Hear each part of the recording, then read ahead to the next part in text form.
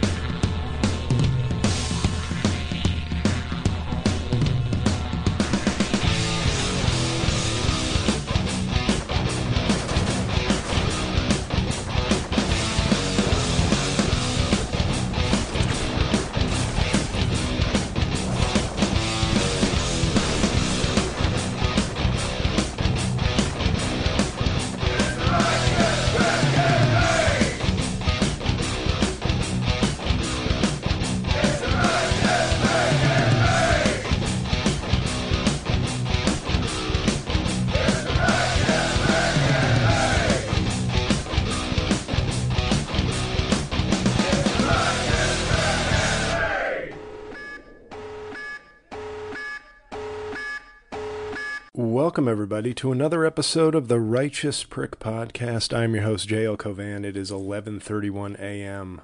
on April 23rd, Sunday, the Lord's Day, in the year of the aforementioned Lord 2023.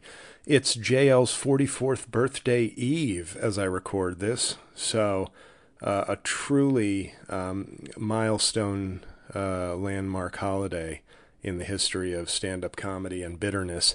Good stuff to talk about today. We'll try to keep it positive. We'll try to keep it happy on my last day as a 43-year-old. I'm finally street legal tomorrow, and not sure what I'll be doing. I'm considering taking the day off from work, but that might yield too many good vibes and happiness, and I feel like a full day of doing menial legal work that makes me feel like I serve no purpose on this earth, might be the way that I should celebrate my birthday. So, excuse me. I've already been to 8:30 Mass today, so fully holy vibes. I had a green tea there with a croissant, and now I just have a glass of water, so I'm all green tea'd and holy spirited up, and deciding what I'm going to do the rest of the day, because there's a lot of basketball on. A friend of mine told me that Guy Ritchie's The Covenant, which I'm really annoyed that... It's very annoying to me when directors or writers put like their name in the title. Like the official title of the movie, I think, is Guy Ritchie's The Covenant instead of just The Covenant. But my buddy, who I trust most of the time, his judgment, he sent me a text basically gushing about the movie, like that's amazing. The text was in he said, "Homie." I always make fun of his accent. He's from South Carolina originally. I always say, "Hey me." So he writes it like he spells it like that. When he writes to me, he goes, "Hey me. The Covenant. That's all." So that was his way of being like, it's not just good. Like, this is you've got to go see this movie. So I might see that today. I'm still mulling purchasing a Nintendo Switch, but I'm so behind in my PlayStation 4 gamery that might be an unnecessary indulgence. But this Saturday, I'm at the Red Bank Comedy Festival. I never say never, but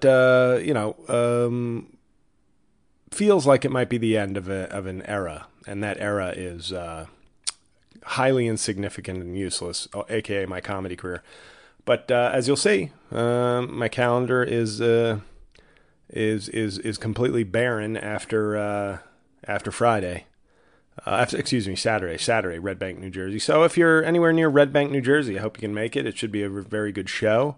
Ticket link is on my website. But yeah, the good news is for you guys, we can eliminate the JL uselessly promotes shows I have no intention of going to section of the podcast. So we might be able to really, like the pitch clock in baseball, we might be able to speed up the Righteous Prick Podcast with unnecessary things like Patreon promotion, show promotion, promotion of any kind. So, you could take an hour and 5-minute podcast and all of a sudden you're down to 35 minutes. And now, maybe you start telling your friends like, hey, I used to listen to this comedian's podcast, but he spent a lot of time talking about his comedy career and wanting people to come out. And it was sort of a real drag. But now that he's not doing comedy anymore and promoting anything, you should really listen to it. And then you'll see my numbers like skyrocket to like 1 million listeners. And it's like, oh, okay. I guess people just... The only thing they didn't like about my comedy career was my comedy. But now that I've killed that off, my fan base has blown up. As far as making podcasts great again goes, I know several of you are listeners to that. Can't imagine doing that much longer for a variety of reasons, which can't be a mystery. But, one of them is like when I'm pimping our sponsor. I'm fucking pimping our sponsor, FanDuel, using my social media clout and my skills as an impersonator to basically make ads for our sponsor. And then I'm the only one sharing them, which that's fine. But maybe in the very least, I guess I should be getting all the social media ad revenue, right? That would seem only fair. You read between the lines on that, but can't imagine doing that show much longer. I wanted to quit that show in February of 2021, or at least have the option to quit the show. That, if you can imagine, was a long time ago. But February 2021, which was an important month, February 2022 was an important month in my career. Obviously, that's when I was on Billions. That's when my first special, Half Blackface, was supposed to come out. So obviously those were going to be two big factors in promoting myself and maybe moving beyond the Trump stuff. And because I have several thousand people who I speak to directly each week that listen to Making Podcasts Great Again, and because social media algorithms were not my friend, I thought, well, I can't abandon this fan base because I can directly market and speak to them each week. So I don't have to worry about them seeing a tweet or a Facebook post, because they're listening to me right now when I say, get my special, see me on Billions, blah, blah, blah. But obviously, we all know that story, and there's no need to relive it. But later today, I'll be watching my first rough edit of Tallboy. And I'm very excited to get both of these out. As excited as I'm capable of, which is barely any. Because at least it's just my work and good stuff, and... Cookie agrees, if you can hear her. She's upset. She's tired of hearing about Half Blackface. But, oh,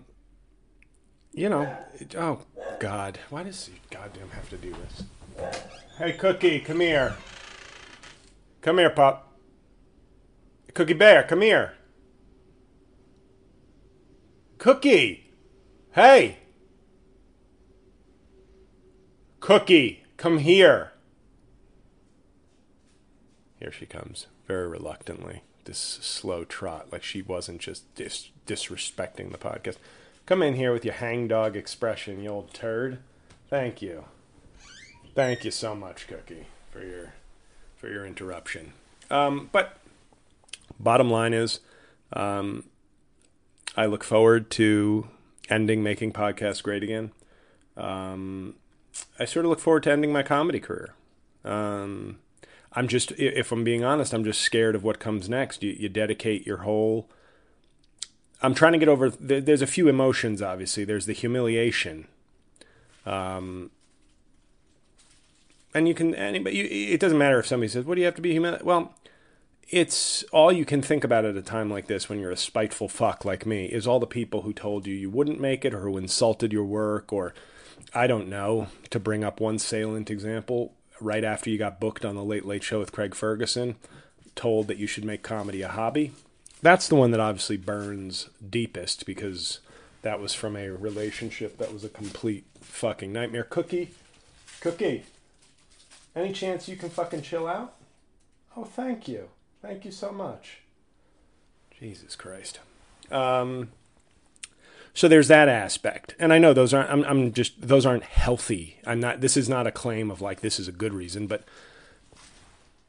Okay, Cookie, of course, is using her most crinkliest toy as a pillow right now. So that's helpful, Cooks. You had 30 toys to choose from, but you chose the one that sounds like someone stepping in dry leaves on a fall day. How about that? What a wordsmith. He paints depressing pictures with his words on the Righteous Prick podcast.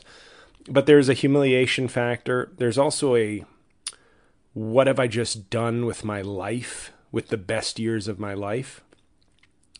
And when I say best, I just mean think of all the bad decisions or financially imprudent decisions or just health decisions or mental decisions that were made to prioritize a failing career in an awful industry.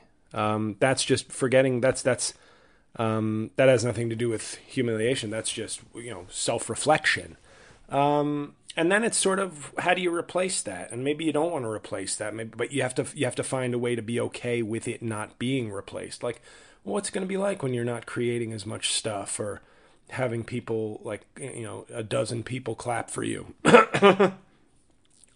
Those are things. Fortunately, I mean, silver lining. I never had the level of success like a pro athlete or a rock star where it's like you can't live without it, but it's still. Creating things out of whole cloth and having people appreciate them is a great feeling. I'm going to be writing a lot of stuff over the next few years. I think that will be good stuff. But you guys already know how I feel about my stand-up. So I think my stand-up and my impressions and all that shit is really good stuff too. I think it will just be easier to deal with rejection when it's like, oh, well, I've only been a writer for like 2 years. So if people say I suck, maybe I do. But when you have decades of experience and accolades and skill accrued in stand-up comedy and all that kind of stuff, that's a lot more personal and a lot harder to deal with. But the point is, Red Bank, New Jersey, if you want to see me perform in Red Bank, New Jersey, and I just genuinely don't know what my comedy career holds from this point on. I think I told you this last week. I sent an email to one club where I was just like, this will be the last time I write to you. 11 years is enough. Pittsburgh, and this is the irony is I don't even know if I don't think a lot of my fans, quote unquote, listen to this show. So like I might be talking to the people who don't live in the places where I've performed, but Pittsburgh, Utah, I'm not coming, like I'm not getting booked again. I mean, they haven't replied to my emails, but that Pittsburgh show I had to cancel, it isn't getting rebooked. They've ignored multiple emails and they never ignored me before. I think that's just their way of being like, yeah, he wasn't selling tickets when he had to cancel his gig. So we got out. We made out like bandits because now we don't have to rebook him. We can book somebody who will sell tickets. So I might be speaking to nobody right now when I share this because it's like there's such a disconnect between, wait, who listens to this show and who listens to the other show? And who watches my videos, but who subscribes to my newsletter? And it's one of those things where you wish you could just tell people, like, if you're a fan of me, just follow me on these 3 platforms and subscribe to my newsletter, and you will never miss anything. But even that stuff, even kind of clicking follow, subscribe, free, one-click kind of things is just not what people are into these days. So, whatever. Let's talk about more fun stuff. Just 2 topics on the agenda today. One is Bono, and one is The Godfather 3. Now, The Righteous Girlfriend, my birthday present, was going to see Bono. I had read his book. For those of you who are Patreon subscribers to JL Max Plus Prime, well, let me clarify that. For those of you who are subscribers to the Patreon, JL Max Plus Prime, and watch the book reviews, and listen to this podcast. So basically, I'm talking to 3 of you. As you know, I read and reviewed Surrender by Bono either the beginning of this year or the end of last year. I really enjoyed it. My joke with that book was sort of like, oh, that's what the fuck Bono was talking about in that song. Because a lot of his songs come off there. Like, once you get explained, you're like, okay, this it's like how an English teacher can explain to you sort of poetry or books, like, oh, it's not just about this, or he's actually speaking, or she, women can write things too. So you kind of get a fuller understanding of what's beyond it. But for the most part, I know what like half of the songs Bono is singing about are about, and they just sound good. But he was doing this is kind of almost his Bruce Springsteen-esque, but not nearly as fucking boring. His Bruce Springsteen kind of shtick, where it's like, I'm singing some songs, but I'm telling you the story behind the songs. It's kind of a one-man show. So he's got like a residency at the Beacon Theater.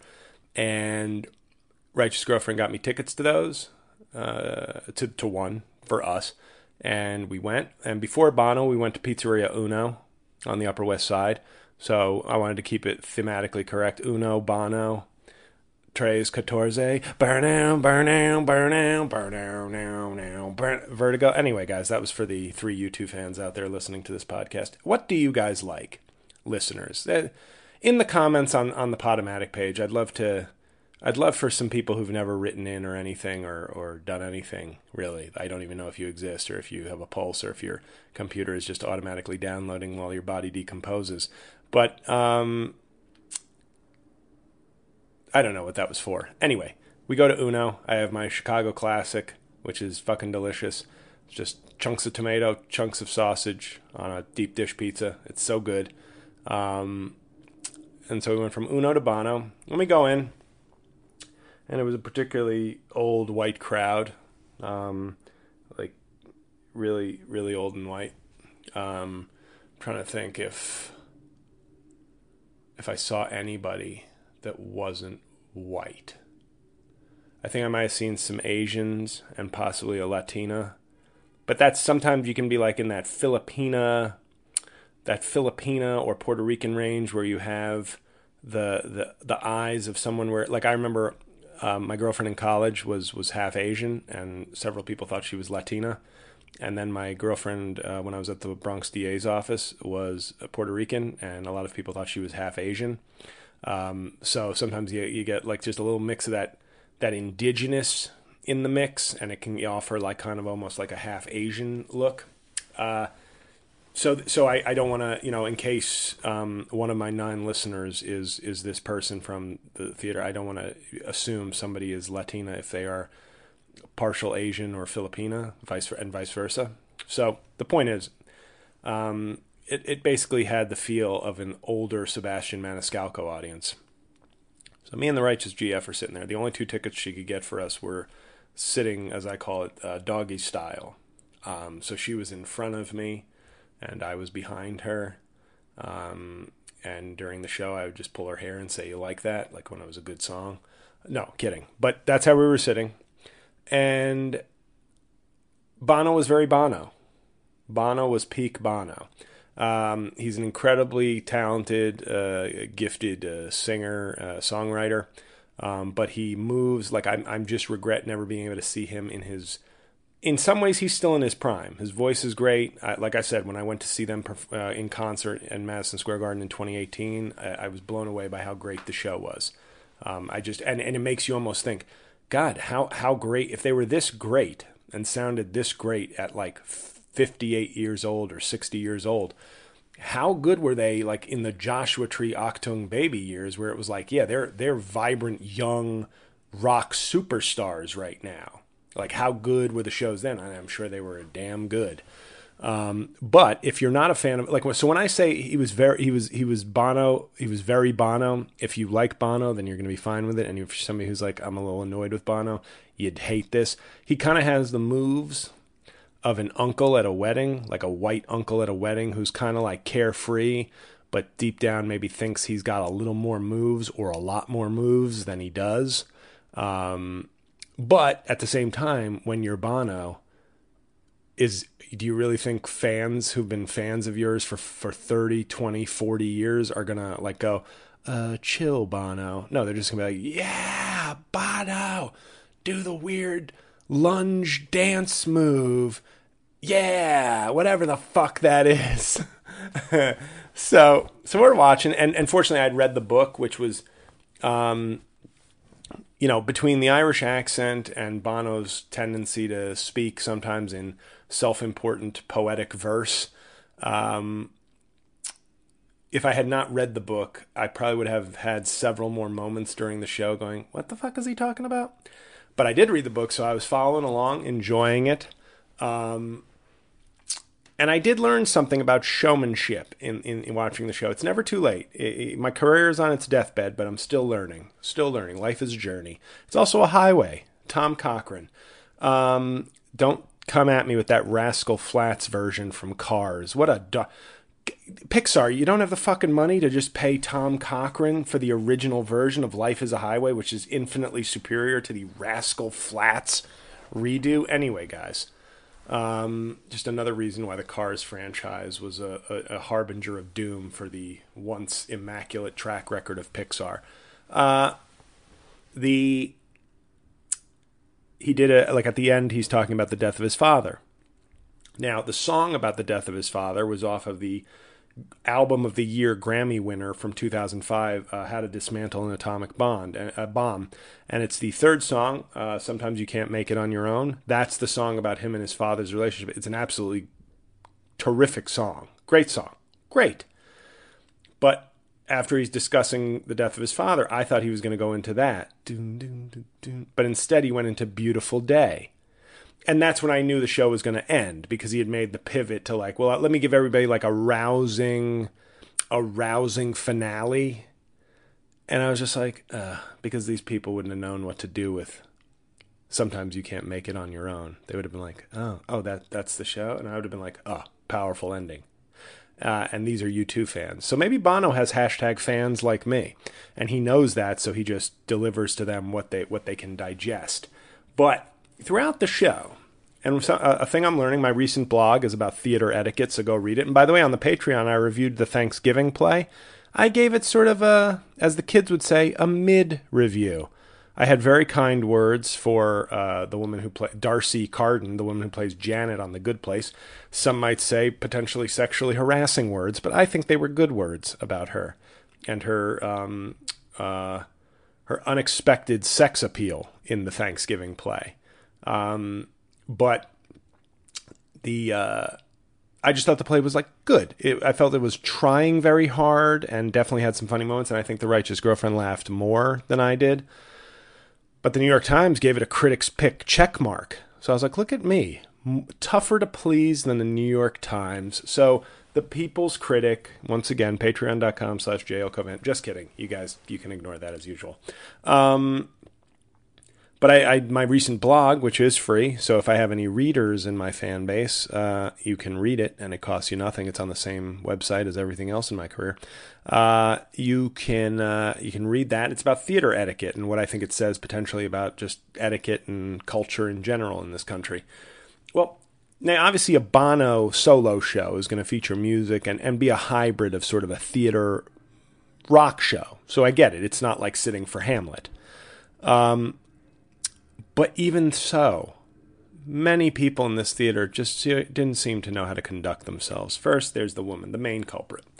Is the blonde woman past her prime, but who probably fucked if I had to guess who she fucked, we're not going like Bon Jovi or anything like that, but she might have fucked the bass player for Firehouse in the mid-90s. Baby, don't treat me bad. Love of a life. I finally found the love of a lifetime. Anyway, you got to know your 90s rock to know what the fuck I'm talking about. But in other words, a third-tier band that at its peak, had a year as a second-tier rock band. She might have and kind of just been she was just basically every time Bono played a song, slow song, fast song, she'd get up and start trying to do I don't know if she was trying to dance like the belly dancer in Mysterious Ways video, but she was hands up and trying to do a belly dancer undulating hips kind of move. But then here's how you know she was a fucking performative C word. And by C word, I mean Caucasian cunt. She would do a twist and look around, and it was such a blatant, are you guys looking at me? And I was like, ma'am, we are looking at you, and no one wants to look at you. I'm sure you had your day. I'm sure you had your day where you were you could fuck a bass player from a third-tier rock band. That day is no longer. Now you're just blocking the view of hardworking Americans who've paid their tickets to see this man speak and perform. So please sit down. No one wants to see you dance. And she danced for a lot of the show. And it was as pathetic as it was annoying. But what really got me, and I've said this and I'll say it again, you been had, you been took, you been hoodwinked. I've said it and I'll say it again. The woo is the bored cry of the stupid. And this show demonstrated that so much. There was a point where Bono was like talking about sectarian violence or something. And he was like, the Protestants and the Catholics. And then like, I guess at the word Catholics, people were like, a few people were like, woo! I was like, yeah, no, that wasn't a shout out to the Catholics, or else I would have been up there, saying praise his name. No, he was just referencing that in terms of like, hey, this violence led us to write this song. Now, I will say the bad side of some of these songs was like, when he starts going into Sunday Bloody Sunday, I want to hear the Larry Mullins drumming. Like, I just love the opening to that song so much. So it's like, some of the songs sound great, but like a song like Sunday Bloody Sunday, I'm missing my favorite parts of the song. But anyway, a lot of wooing at silent or contemplative moments in the show. And it just made me think, wow, this is our problem. Like, some people can't endure the silence. Depeche Mode said it best, enjoy the silence. But we have too many people, whether they're dumb or they're afraid to be alone with their own thoughts. Like, let me text, let me listen to music, let me listen to content, let me walk, let me talk, let me look at my screen, let me download, let me watch, let me multitask, let me walk my child and dog while looking at a screen and having a phone call with my boss because I need constant interaction and content. I'm fucking brain dead. You have people who cannot, even at somebody else's show, they've got to like, woo! Like, the wooing is so dumb. It's such a, it's like saying, having a t-shirt pointing at yourself saying, I'm with stupid. Of course there are moments for that to be appropriate, but like, when it's just like, oh, Bono's talking and it's either not an idea of like, I don't want to like think about these things, or, is this my chance? Can I like woo and hear myself in this quiet theater? But it just, there's still, I don't think people, and I think blaming it on the pandemic and all that shit is ridiculous. Like, if you're 50 years old, you didn't forget how to interact with people. You might be a little atrophied, but I'm just so stunned. And we didn't even bring our phones to the theater because we're great people, but we didn't bring our phones because we had to like lock them up in those bags. And I just said to RGF, I said, do we even need our phones? Like, do we need our phones for this? And I was like, let's leave them home. You printed out the tickets. Let's just go without the phones. And the amount of people, as soon as they got out of the theater, we're talking hundreds of people, take out the phone, selfie, like, I was here. And what I liked about not having my phone is by the time we left the theater, that's all it took.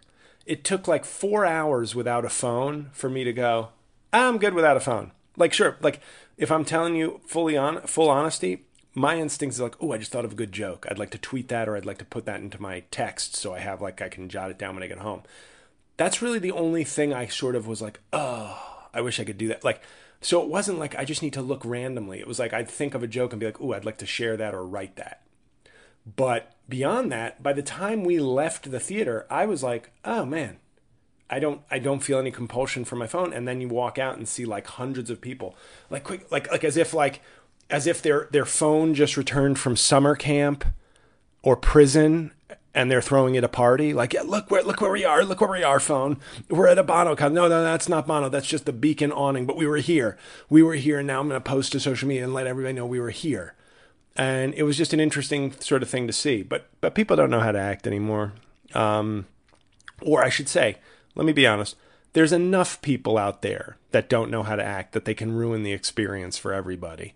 I think that's the real problem. Obviously, the majority of the theater sat, applauded, cheered, enjoyed in a completely adult, normal manner. But if you got like 40 people, 40 adults in a theater where the average ticket is like $250, what do you, like, you don't know how to, like, it's just, you know, it's like going to the movies or going to a play. You're just like, am I going to be able to just enjoy this? Is everybody here just going to be a fucking normal person or no? Like, and that's, I like to go to the theater. I like to go to all theaters. I like to go to movie theaters and play theaters and just enjoy spectacle of entertainment as it's intended to be absorbed. But like, it gets to a point where it's like, what are you even doing here? Like the cell phone is such a good tell where it's like, but why are you on your phone for like 30 minutes of an hour and 45-minute movie? Like, do you want to be here? You didn't have to come. Did anybody make you come to the movie? And like I said in the blog, if you read it, I said, I've already capitulated to the fact that I go, okay, people are just going to use their cell phones. Unfortunately, they're like at movies. It's just going to happen. Can we now do a thing where it's like, can you at least dim your screen, you dim-witted piece of shit? Can you at least do that? Because there was somebody, I think it was, what movie was it? Might have been Dungeons and Dragons, which was great, by the way. But where it was just like, your screen is on full brightness. Like, it's not because the theater's dark. Your screen is like a fucking flashlight in my eyeball, dude. Why? Like, how do you not know? How's that not bothering your eyes? Are you that stupid? Are you that, like, dull? Are your senses that stunted that, like, a super bright light, like in other words, his phone was brighter than anybody keeps their phone in daylight. And his, like, so you're watching like a dark movie and then like, oh no, it was the Pope. Was the Pope's ex? No, I think it was Dungeons and Dragons. And then you're just like, that one, I know I can be sort of unprincipled kind of pissed off. Like, it's like, that phone isn't bothering me, but it bothers me that person is violating rules of conduct at this theater. I'll admit, I have plenty of that in me. But when it's actually like, dude, your phone is like actually distracting because it's brighter than even a normal phone and we're at a movie. And I remember I said, dim your screen, and like the black woman who was eating chicken wings next to me, like kind of went, mm-hmm. I was like, mm-hmm. And, you know, as I said on the Patreon episode, this is the month after what I said about Angel Reese and Caitlin Clark on Twitter. It's a month of social media reparations for black women. So I'm going to count that. I'm going to count my solidarity with that black woman during a movie but that wasn't Dungeons and Dragons. Or was it? I think it was Dungeons and Dragons. So basically I'm testing very well with Game of Thrones black people this month. And I'm counting that as one of my 3 reparations that I owe, like forming a bond against rude white people at the movie theater with a black woman eating very pungent chicken wings right next to me. So 1 done, 2 to go. Listen to the Patreon episode if you don't know what I'm talking about. Just kidding. You guys can ignore that. And let's talk about, so that was Bono, Uno Bono. And then we, after I had watched The Offer by, on Paramount Plus, which I had initially critiqued because it began in such a disgusting way, like a punny, goofy, wink kind of way that I was like, I can't watch this. And then I noticed it didn't have a great score on Rotten Tomatoes. So I said, okay, I think it probably doesn't get any better than that. But for some reason, I decided to revisit it several months ago, and I ended up loving it. I ended up loving that series, The Offer on Paramount Plus. It's a 10-part series on dramatized series on the making of The Godfather. It was so much fun and so good if you just get past like the first 10 minutes, which are a lot cheesy. So then I was like, let me buy the book. I've never read the book. So I bought the book and I just read it, and it'll be on this week's Patreon book review along with Christopher Hitchens' God Is Not Great. And just keep an eye out for the podcast I did with Jeff Cerulli coming out soon. It's called Your Team's Stuff. And for the second half of it, we discuss like things on eBay about the Utah Jazz and whether I would buy them or not. So that's very lighthearted. But then we had a very interesting pleasant conversation about religion and Christopher Hitchens and all that before. And so that was the other book. So this week's book review episode on the Patreon is The Godfather and God Is Not Great. And Ron Reagan Jr. offers review commentary as well, in addition to me. So, hey, look at that. I know you guys like the Ron Reagan Jr., so maybe this is the month you pony up the cash. Although it didn't work. My pitch of like, come join my live birthday chat on April. So tonight, Sunday night is like the live birthday episode, and I think like 2 people joined. So I was like, okay, that was nice of them. Thanks. But I read the book, enjoyed the book, and then we did a rewatch of Godfather 1, which is the best. Sorry, you can think Godfather 2 is the best, and I won't tear you down or critique you, but I actually don't think, for me, it's not particularly close. And this is not to denigrate the quality of Godfather 2. I think The Godfather 1 is just on a different level from basically any other movie ever. I think it's just that incredible. And God, it's so great. Definitely in my top 5 movie. Also, not only would I have it as the greatest movie ever, but it would be in my top 5 favorite movies ever also, Godfather 1. Although I will say, Citizen Kane catches a lot of strays these days, but I actually liked it. I watched it, I think when HBO Max first launched, which was probably in 2019 or 2020, they had a bunch of classic movies. They still do. And I watched Citizen Kane, which was like my dad's favorite movie. And I thought Citizen Kane was great. And even from a narrative standpoint, it's like considered the greatest movie or one of the greatest movies ever because of, not only does it tell a good story, but because of its technical advancements and innovations that Orson Welles did at 24 years old. But I actually liked it. I was kind of like, I was surprised that I watched it from the perspective of like, let me do like, I'm going to homeschool myself in film school. But then I actually ended up really liking it. And what a bittersweet, like not even sweet. What an end, like the ending of it just drained me. Like nobody's going to ever know. Well, that's the whole thing. Like when you see his stuff being destroyed, we, the viewers, know what he was talking about, but like the people in the movie will never know. So I thought that was, but I actually thought it was a good movie. But Godfather to me is the greatest movie ever. Godfather 2 is a large step down, but a great movie, and it's in its own right. So watched Godfather 1, Godfather 2, and then said, oops, oh, Cookie, come on, you jerk off. And then, oof, that fucking hurts my arm. Yeah, shoulder is still kind of, like I gotta keep using it, but this is like my 2023 is going to be shoulder rehab. So thank you, surgeon. Damn it. So we decided that on Paramount Plus, I'd seen this in 2020, the 30th anniversary of Godfather 3 had, damn it, that hurts. Sorry, just to close the door. But I have to do that stuff. My PT guy says I got to use it more. So that was me closing the door with my dick. No, with my arm. Just kidding. Vulgar jokes. Sometimes JL reaches for anything to try and make people he can't hear laugh. And not afraid of blah, blah, blah, blah. There, Ron Reagan. He's tired from the book review. So that's why you're getting no Ron Reagan content.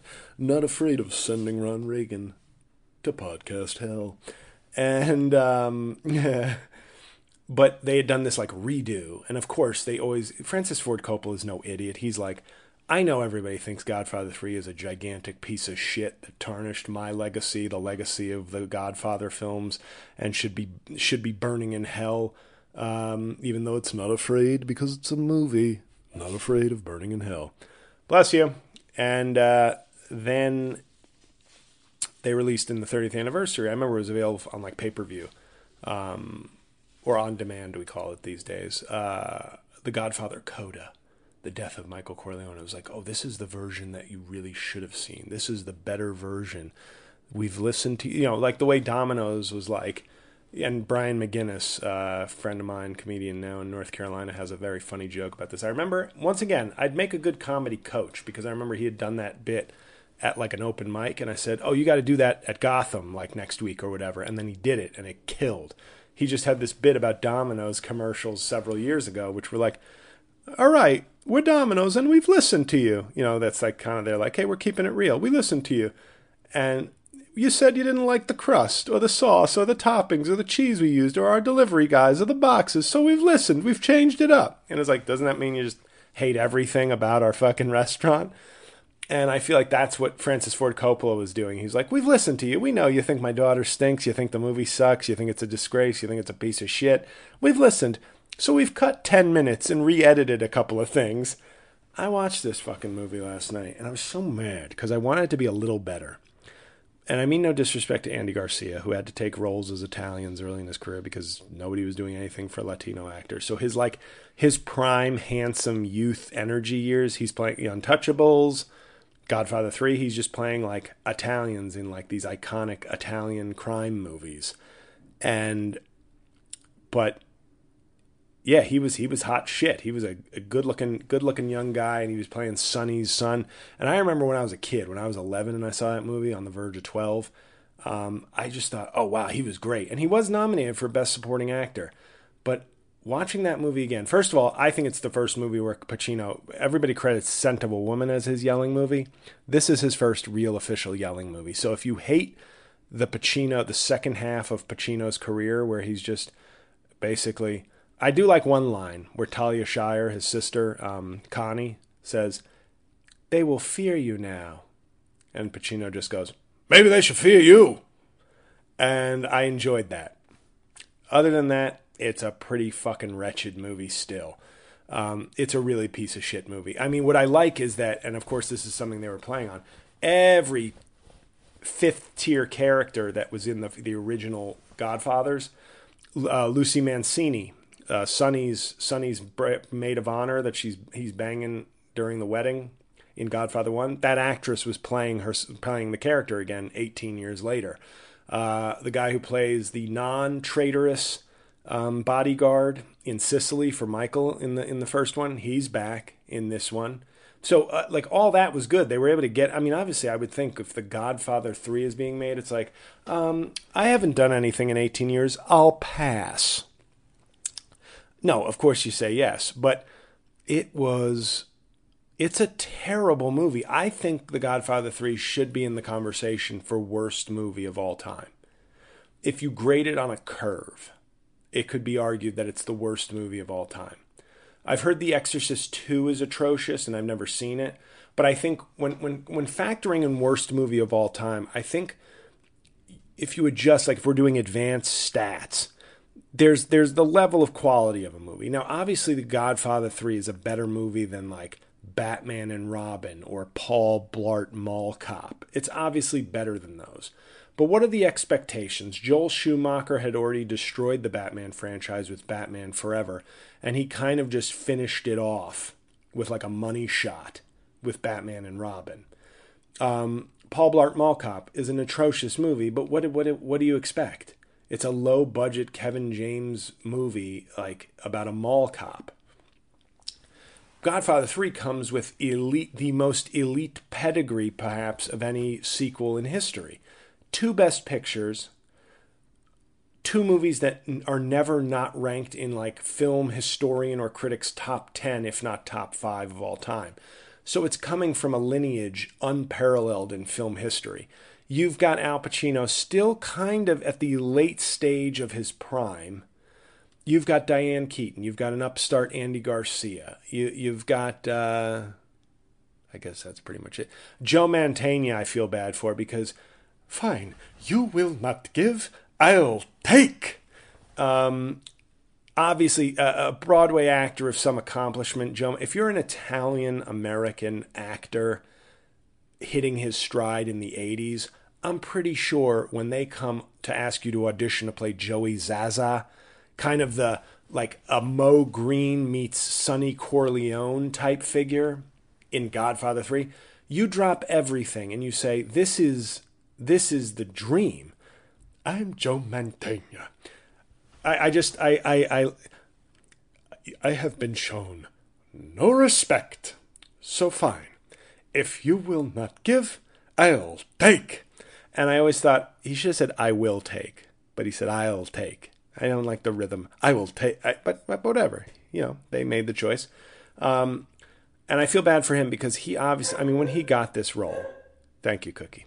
When he got this role, you take how I felt when my videos blew up in March and April of 2020.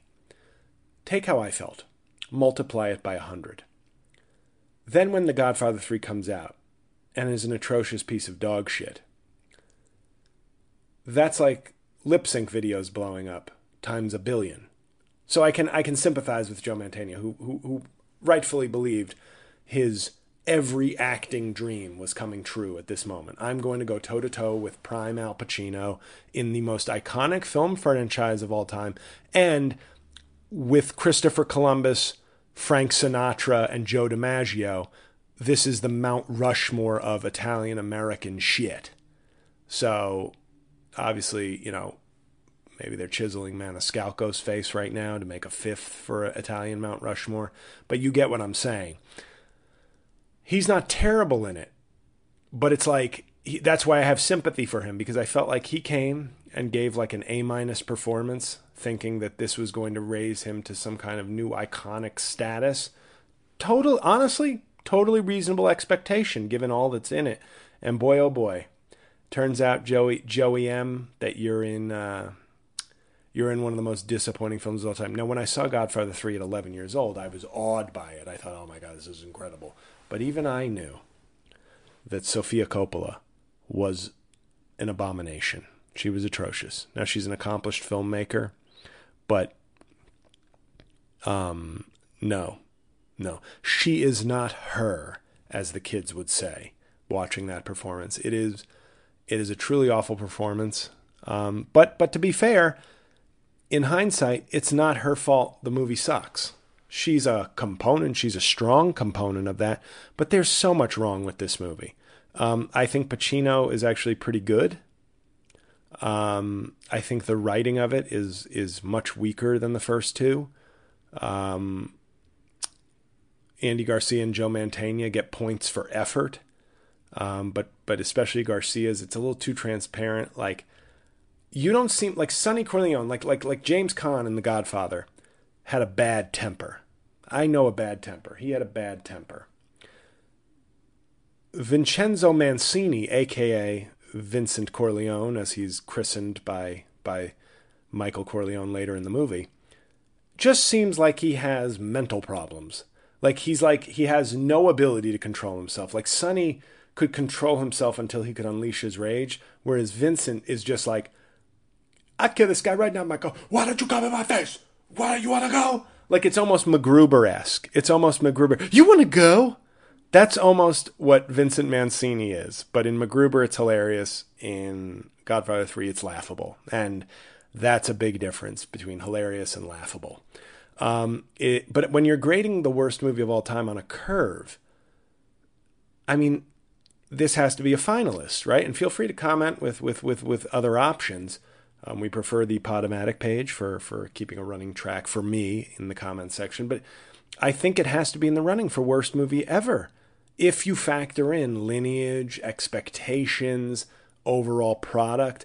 But then I didn't think I wanted to see this new Godfather, because I was like, okay, well, you know, Francis Ford Coppola, like Domino's Pizza, has listened to our complaints and maybe is trying to make, you know, this is the definitive restored edition that always should have been released. It's terrible. And it's actually more terrible.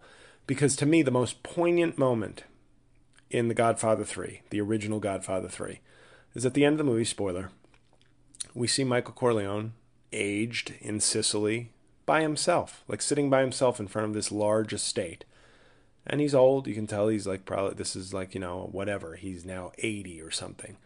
And then we see a fade, and then we see him slump in his chair and fall off dead. And it's actually quite moving. This angry, vicious, sad life of Michael Corleone is ended. And it's ended in I say pathetic, not like you loser, but in a pathetic state, as many of us will go, if not all of us, like by himself, all the wealth, he dies by himself. His daughter has been murdered. His ex-wife wants nothing to do with him, and he's alone and dead. And it's pathetic in the kind of descriptive sense, not in the insulting sense. This movie eliminates that and instead ends with some nonsensical Sicilian quote about old age. And I was like, Francis Ford Coppola, you know what FFC sounds like if you say it like a word? It sounds like fuck. Fuck. And that's what I say to you for this movie. What in God's name did you do? You actually raised expectations that maybe, just maybe, you were going to make an improvement. It's worse. The Godfather Coda, the death of you don't even show the death of Michael Corleone in the movie you've renamed The Death of Michael Corleone. So I'm going to go ahead and say that the Godfather Coda, a.k.a. Godfather 3 Remix, is the worst movie of all time. When you factor in all relevant data, it's the worst movie of all time. So Godfather 1, greatest movie of all time. Godfather 2, elite all-time classic. Godfather 3, not good. Godfather Coda, worst movie of all time. Now, I wish Godfather Coda was about if all the kids were hearing impaired and had to use sign language. So like what if he did a mashup, like a Linkin Park Jay-Z mashup, and instead it was like, we took the cast of the Oscar-winning Apple movie Coda and put them in The Godfather, and now we've got something. And I was thinking to myself, what would we do for, like, if we remade The Godfather, which nobody should ever do, ever. But if they remade The Godfather today, I feel like I could get Luca Brasi. Like, I could be, I mean, that's the problem. They'd probably cast, like, Lou Ferrigno. Well, Lou Ferrigno is in, he is in The Offer, I think. Is he like Luca Brasi in The Offer? He is in The Offer in some capacity, maybe as a mobster. But no, they make some even though it'd be in the 1940s, they'd make like some 6'8" WWE bodybuilder Luca Brasi. But to be fair, I'd be the good choice for Luca Brasi, especially now. You know, like, I don't look like I've worked out in ages because I haven't. So I just look kind of naturally big and angry. I think Bobby Cannavale is a lock for Sonny Corleone. I think Patrick Wilson could make a good Tom Hagen, the guy from The Conjuring. Went on 2 dates with his cousin back in the day. Who else? The question for me is, who would play Michael Corleone? Who would play Vito Corleone? I mean, the obvious, like, funny choice would be like, Al Pacino as Vito Corleone. But no, I think Brando, that's the biggest, that's the toughest one to replace, I think. I think that would be the toughest one to replace, because who is the actor who could embody Vito Corleone the way Marlon Brando? I think that's your problem, is that as great as Pacino is, as great as James Caan was, Robert Duvall, everybody, as great as they all are, I think Marlon Brando is the tough one to replace. Who would play Pacino's role? Who's like a good? I said, like, I was just trying to think of like who's a young actor who could play. And I was like, Timothée Chalamet. Not that he gives off any like Michael Corleone vibes, but he is a good actor, and he's probably like in the right range. He'd be playing the younger brother. He's like what? But he's too young. Like, Timothée Chalamet's in his 20s. Bobby Cannavale's like 2 years older than me. So you couldn't have that big an age gap. I don't know.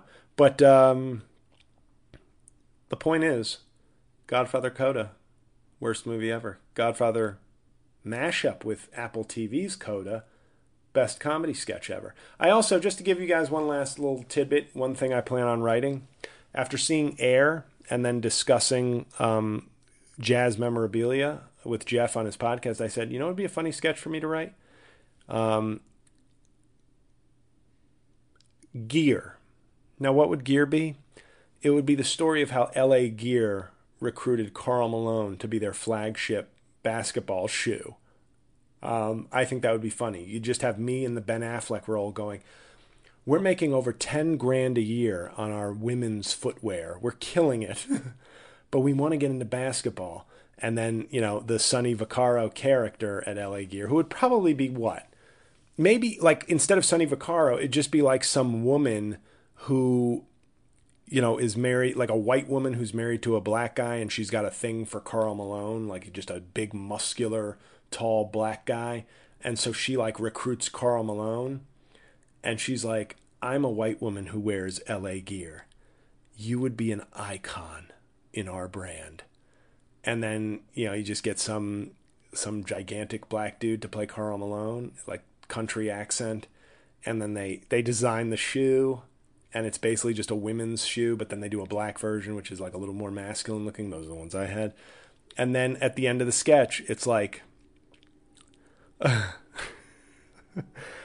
you have Karl Malone's mom, like, an LA Gear is a woman's shoe until my son puts it on. And then at the end of the sketch, you see like a young girl walk in, and they go, "Oh, is this your daughter?" And the Karl Malone character speaks for the first time and goes, "That's my girlfriend." And then, like, it just says, we go to black, fade to black, and it says in theaters this fall. Oh, don't ever say I can't make fun of my role models as a child. So maybe I'll write that and it'll go nowhere unless I just, like, kidnap Rod and say, "You will send this to Bomani Jones."